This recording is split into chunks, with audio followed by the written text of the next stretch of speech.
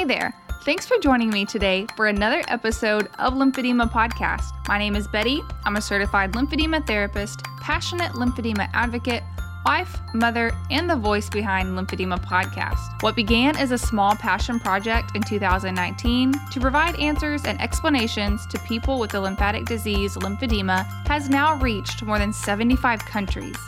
Whether you're a patient, caregiver, or medical professional, or someone interested in lymphedema, there is an episode here for you. Every week this season, there will be a new episode to help you learn more and navigate better your journey ahead. I am so passionate about teaching others about lymphedema that I created this podcast. Thanks for joining me. I hope you're ready to learn something new today.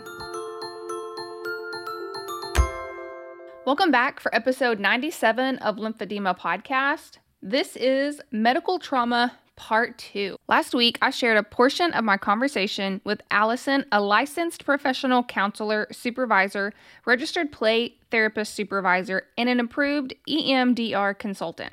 If you missed last week's episode, please go back and listen as it lays the foundation for what medical trauma is and some primary signs and symptoms that you may be experiencing, and you may not even realize it is tied to medical trauma that you have experienced in the past. Let's jump back into our conversation from last week. I would like to review a few more of the red flags that you talked about. Sure.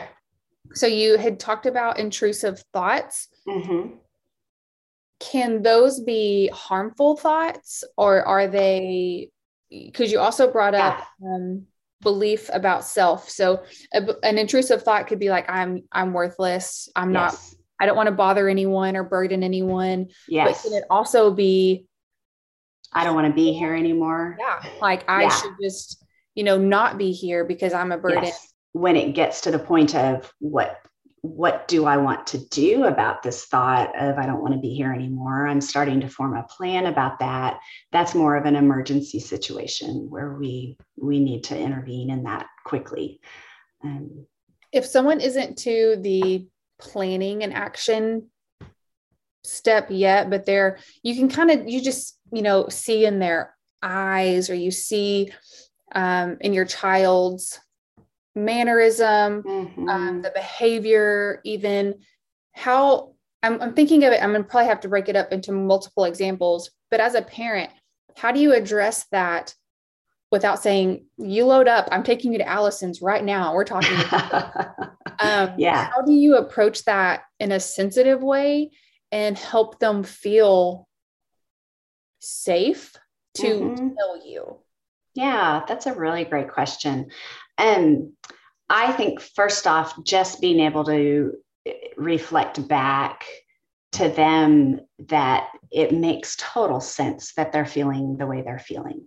And your job as a parent isn't to talk them out of their feelings, it's to validate their feelings.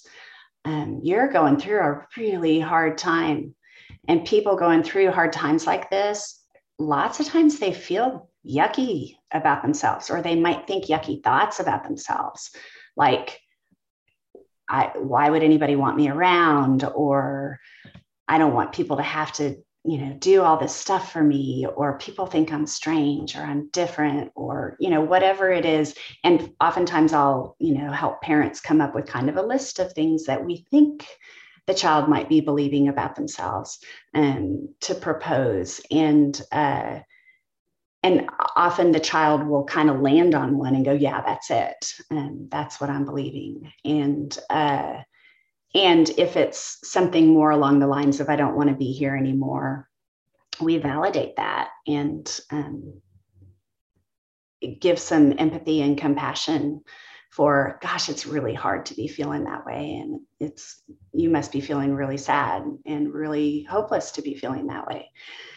And that alone will open the door for the child to think, okay, it must be okay. Mom and dad aren't freaking out over this. And if the parent is responding calmly and caringly, then that's going to leave the door for communication open.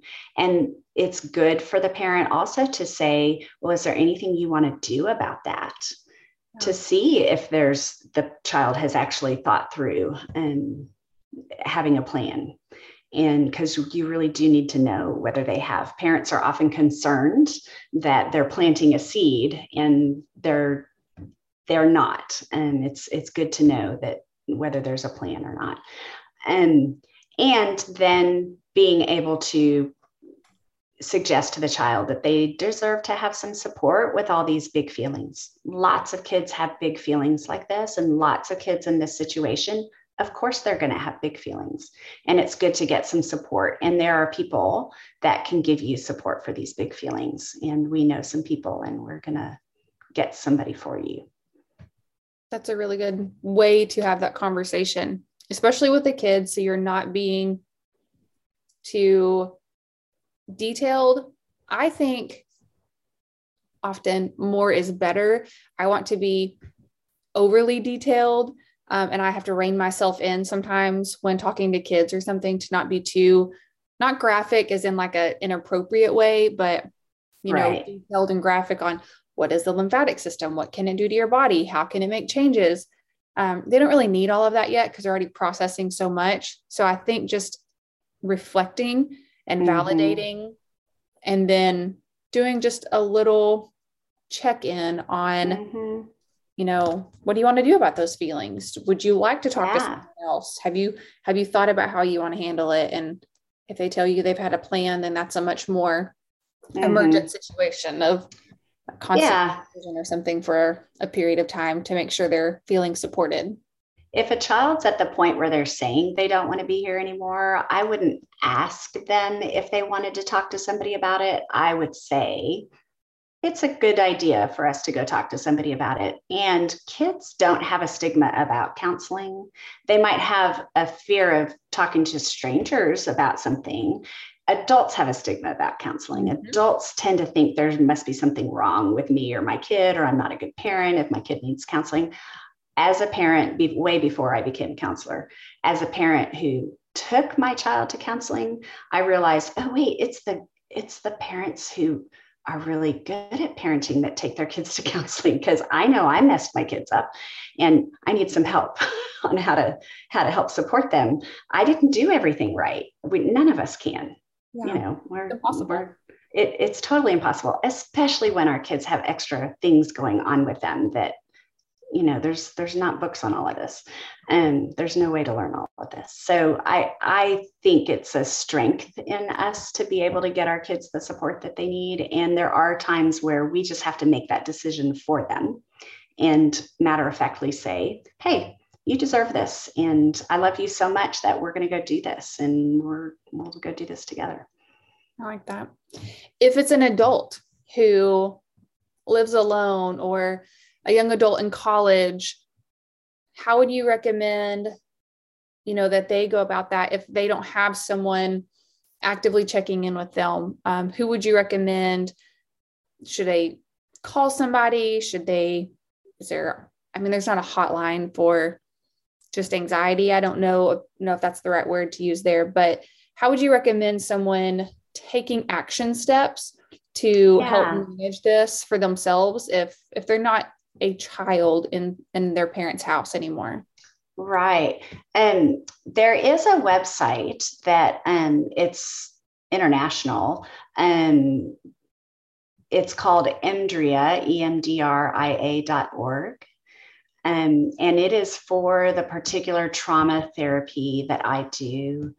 And so people who are on that website have had to go through lots of extensive training to be able to be on that website. And you can go on there and search for somebody in your area.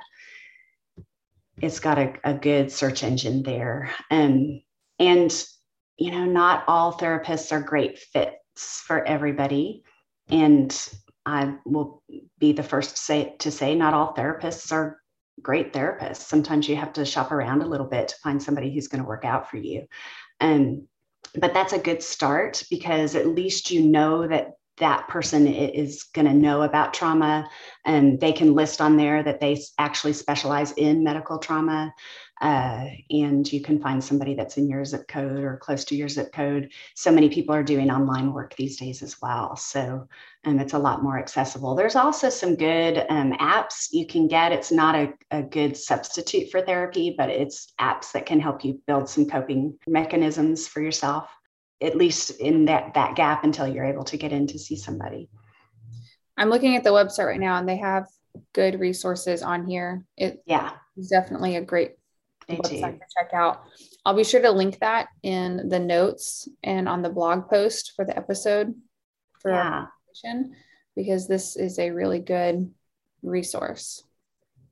And if you are an adult at that point of feeling pretty hopeless, life doesn't feel great, there are suicide hotlines everywhere. And even if you're not at the point of feeling suicidal, you can absolutely call somebody and just have a person to talk to.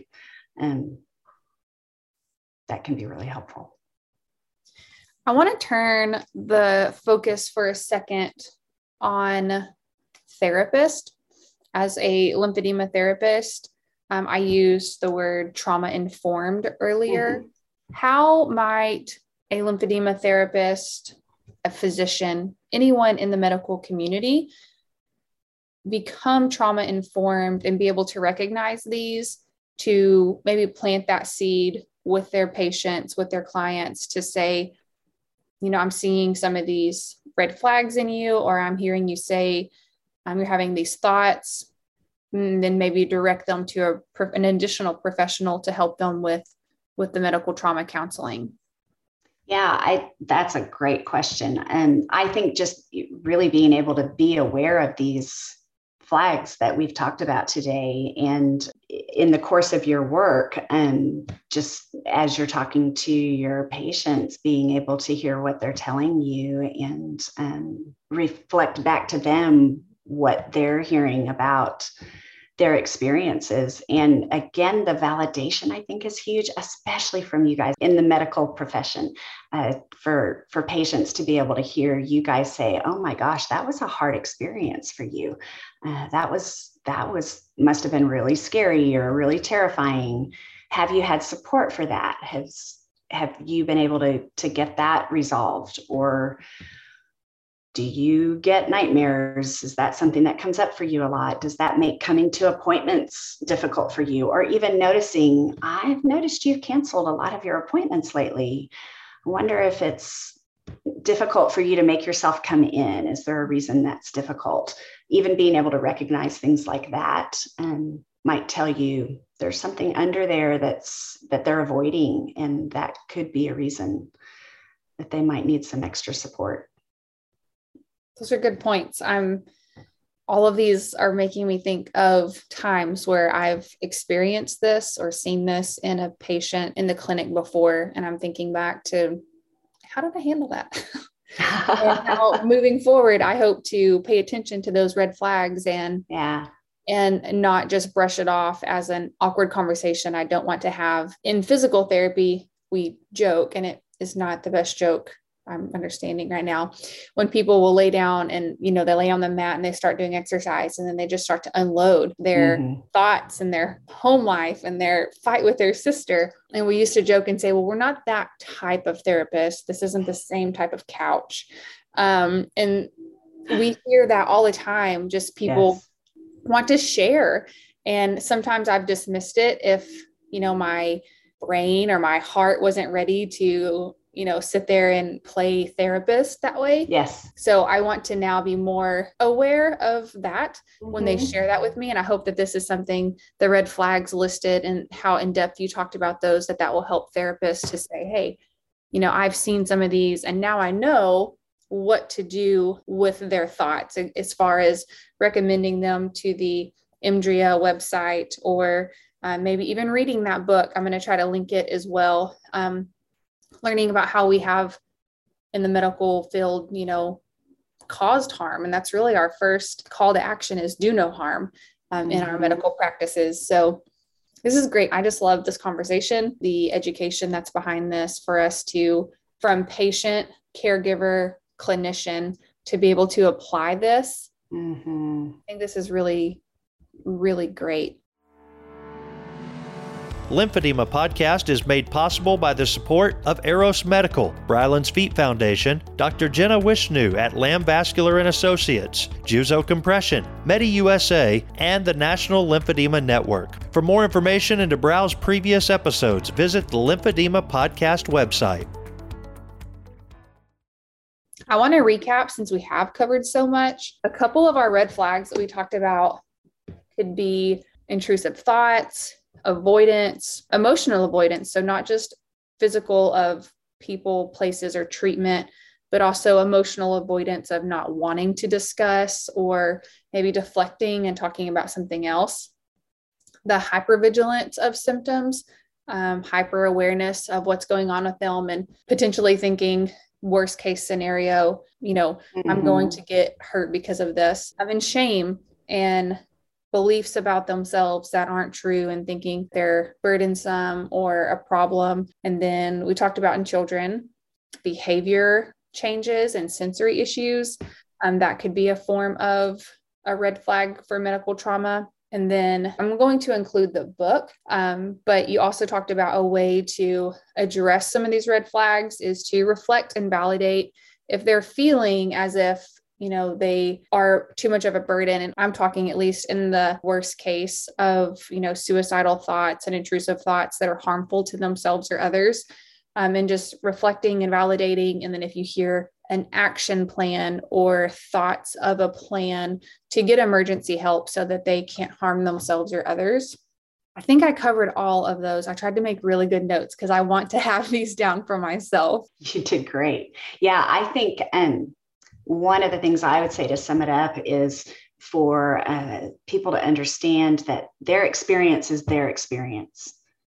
It's in the context of your life, and it's okay to think and feel however you are about it, no matter how it compares to anyone else's experience. And so for the professional to also hear that, each patient's experience is going to be their own experience. Even if you look at their condition and think, well, the person who came in before them was so much worse off and they seem fine. And yet this person's condition doesn't seem so bad, and yet they seem to be really suffering. It's all in the context of their entire life. What kind of support have they had throughout it? What other experiences have they had that have affected it? Each person experiences things in their own way and can be impacted very differently. So that's one of the big things that I want people to take away from this.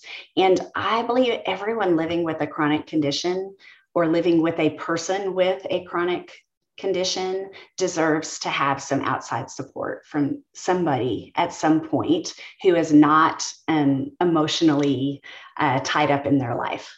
And that can be caring, but objective. We tend to take the ER approach to therapy, like gotta be in crisis before we go in. We've got to have a limb cut off before we head to the ER. But we can actually get a whole bunch more work done when life is tootling along pretty well, so that when we do get into the crisis, which unfortunately for those of us who have medical conditions, things happen.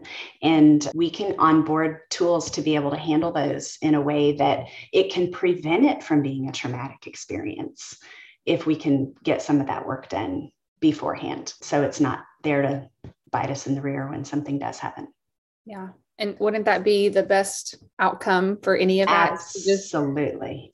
Get ahead of it. I think of, I have no idea now where I heard it, but how they say in the US, we practice sick care and not health care. Yes, exactly. Only do something when it's emergent. Like you said, the arm has to be cut off before we go in, or our world has to be crumbling before we think maybe someone else could help me manage these emotions.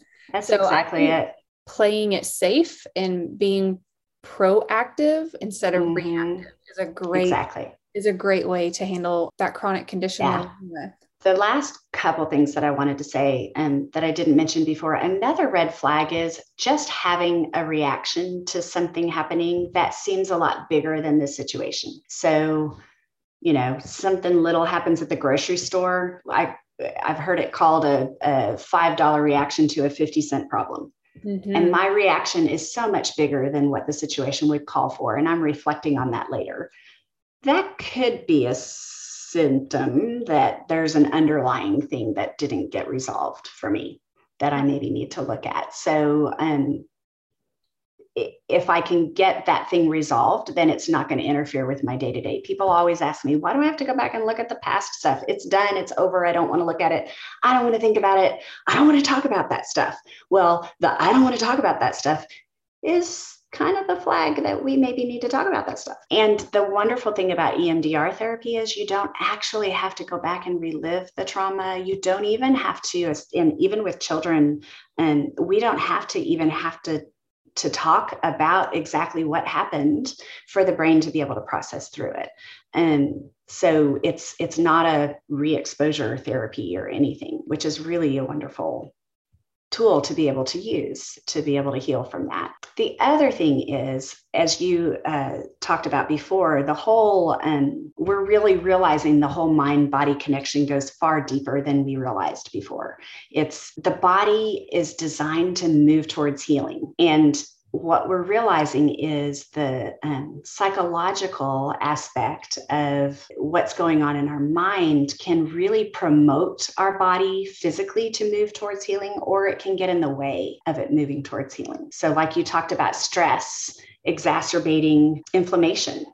We know that stress can cause actual real physiological symptoms to get worse. And so if we can work on ways to manage that stress and to be able to lower those types of things, to be able to resolve that trauma, then the body's going to be able to function more in the way that it needs to function to be able to feel better. Like my brain is exploding all over the place.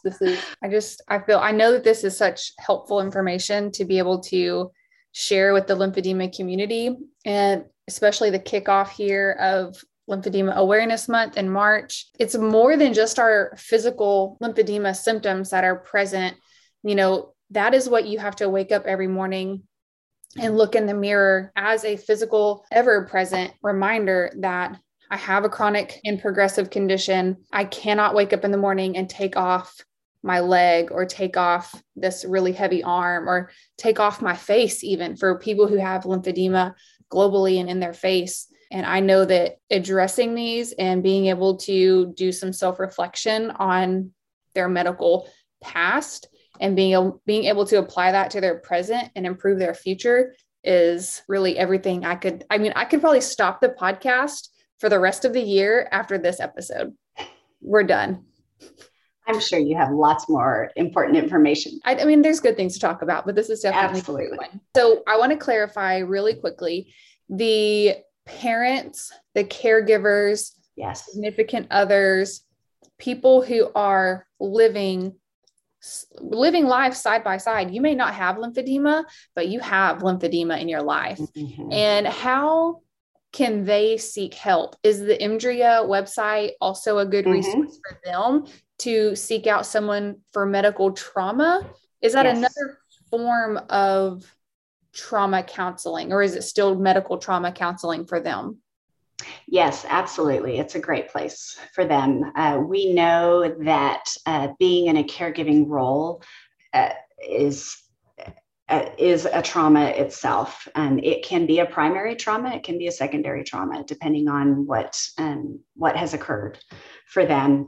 And it can definitely be a relational trauma for them as well. So yes, that's a great place for them. And the statistic I gave earlier, that it can affect parents even more so sometimes than children, is a big one. So I really encourage parents. There is a phenomenon that occurs for parents. The stress is huge on them, and the child picks up on that, and they will start to shield their parent from what they see their parent at, the worrying, the overprotecting, the fussing around the child. The child sees that parent's emotions, even the strongest, most wonderful, greatest parent, the child can sense that that parent is feeling these big emotions, and the child starts to take care of the parent. And that creates a child who caregives too much and carries this burden that children aren't meant to carry. They constantly go through life feeling like I'm not enough to be able to make mom happy, to make dad happy. And then that carries over into other relationships. And that's too much on the child. And so parents need to be able to get their own support and their own therapy so that they can be able to do what they need to do as the parent in the parent-child relationship, so that the child can just be the kid and be able to handle things in a kid way without having to worry about mom or dad. I've seen that. That play out, and the best of parents do it, and it's not their fault. They're doing the best they can in a hard situation. I believe every parent is doing the best that they can do in the situations they're in. Yeah. I mean, all the parents working with Camp Watch Me families, they have all been top notch. I mean, yes. Great parents. And I would not say that any of them, have intentionally done anything wrong. Obviously they have not. But I have seen some of the kids where they say, I can't do this because my mom will be scared, or my dad will worry. Yes. And so I never thought about that until you just said it again. So many light bulb moments. To where now I recognize some more of those times. And this is just another element of me growing and becoming trauma informed, so I can identify those points. So thank you. I really appreciate everything that you've taught me today. Thanks for letting me be here. You're welcome. Allison, do you have any final thoughts or anything you would like to add before we close out for the day? I'm just excited for you and your community being able to understand this a little bit better. And there's just a lot here that I think can really empower people. Trauma is disempowerment, and not being able to have control. And medical trauma in particular is all about this lack of control over myself, my body. Being able to get some of that control back by being able to understand it and get some healing from it is huge.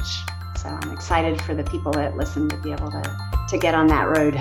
Mother Teresa says, loneliness and the feeling of being unwanted is the most terrible poverty. This podcast is here for you to find friendship and a community for your journey with lymphedema. I hope you enjoyed learning more about medical trauma. Remember, if there is a topic you're looking for, the website has a full library of the podcast. Email me with your story if you would like to share, lymphedemapodcast@gmail.com, or visit the website, lymphedemapodcast.com, to submit a topic for another episode.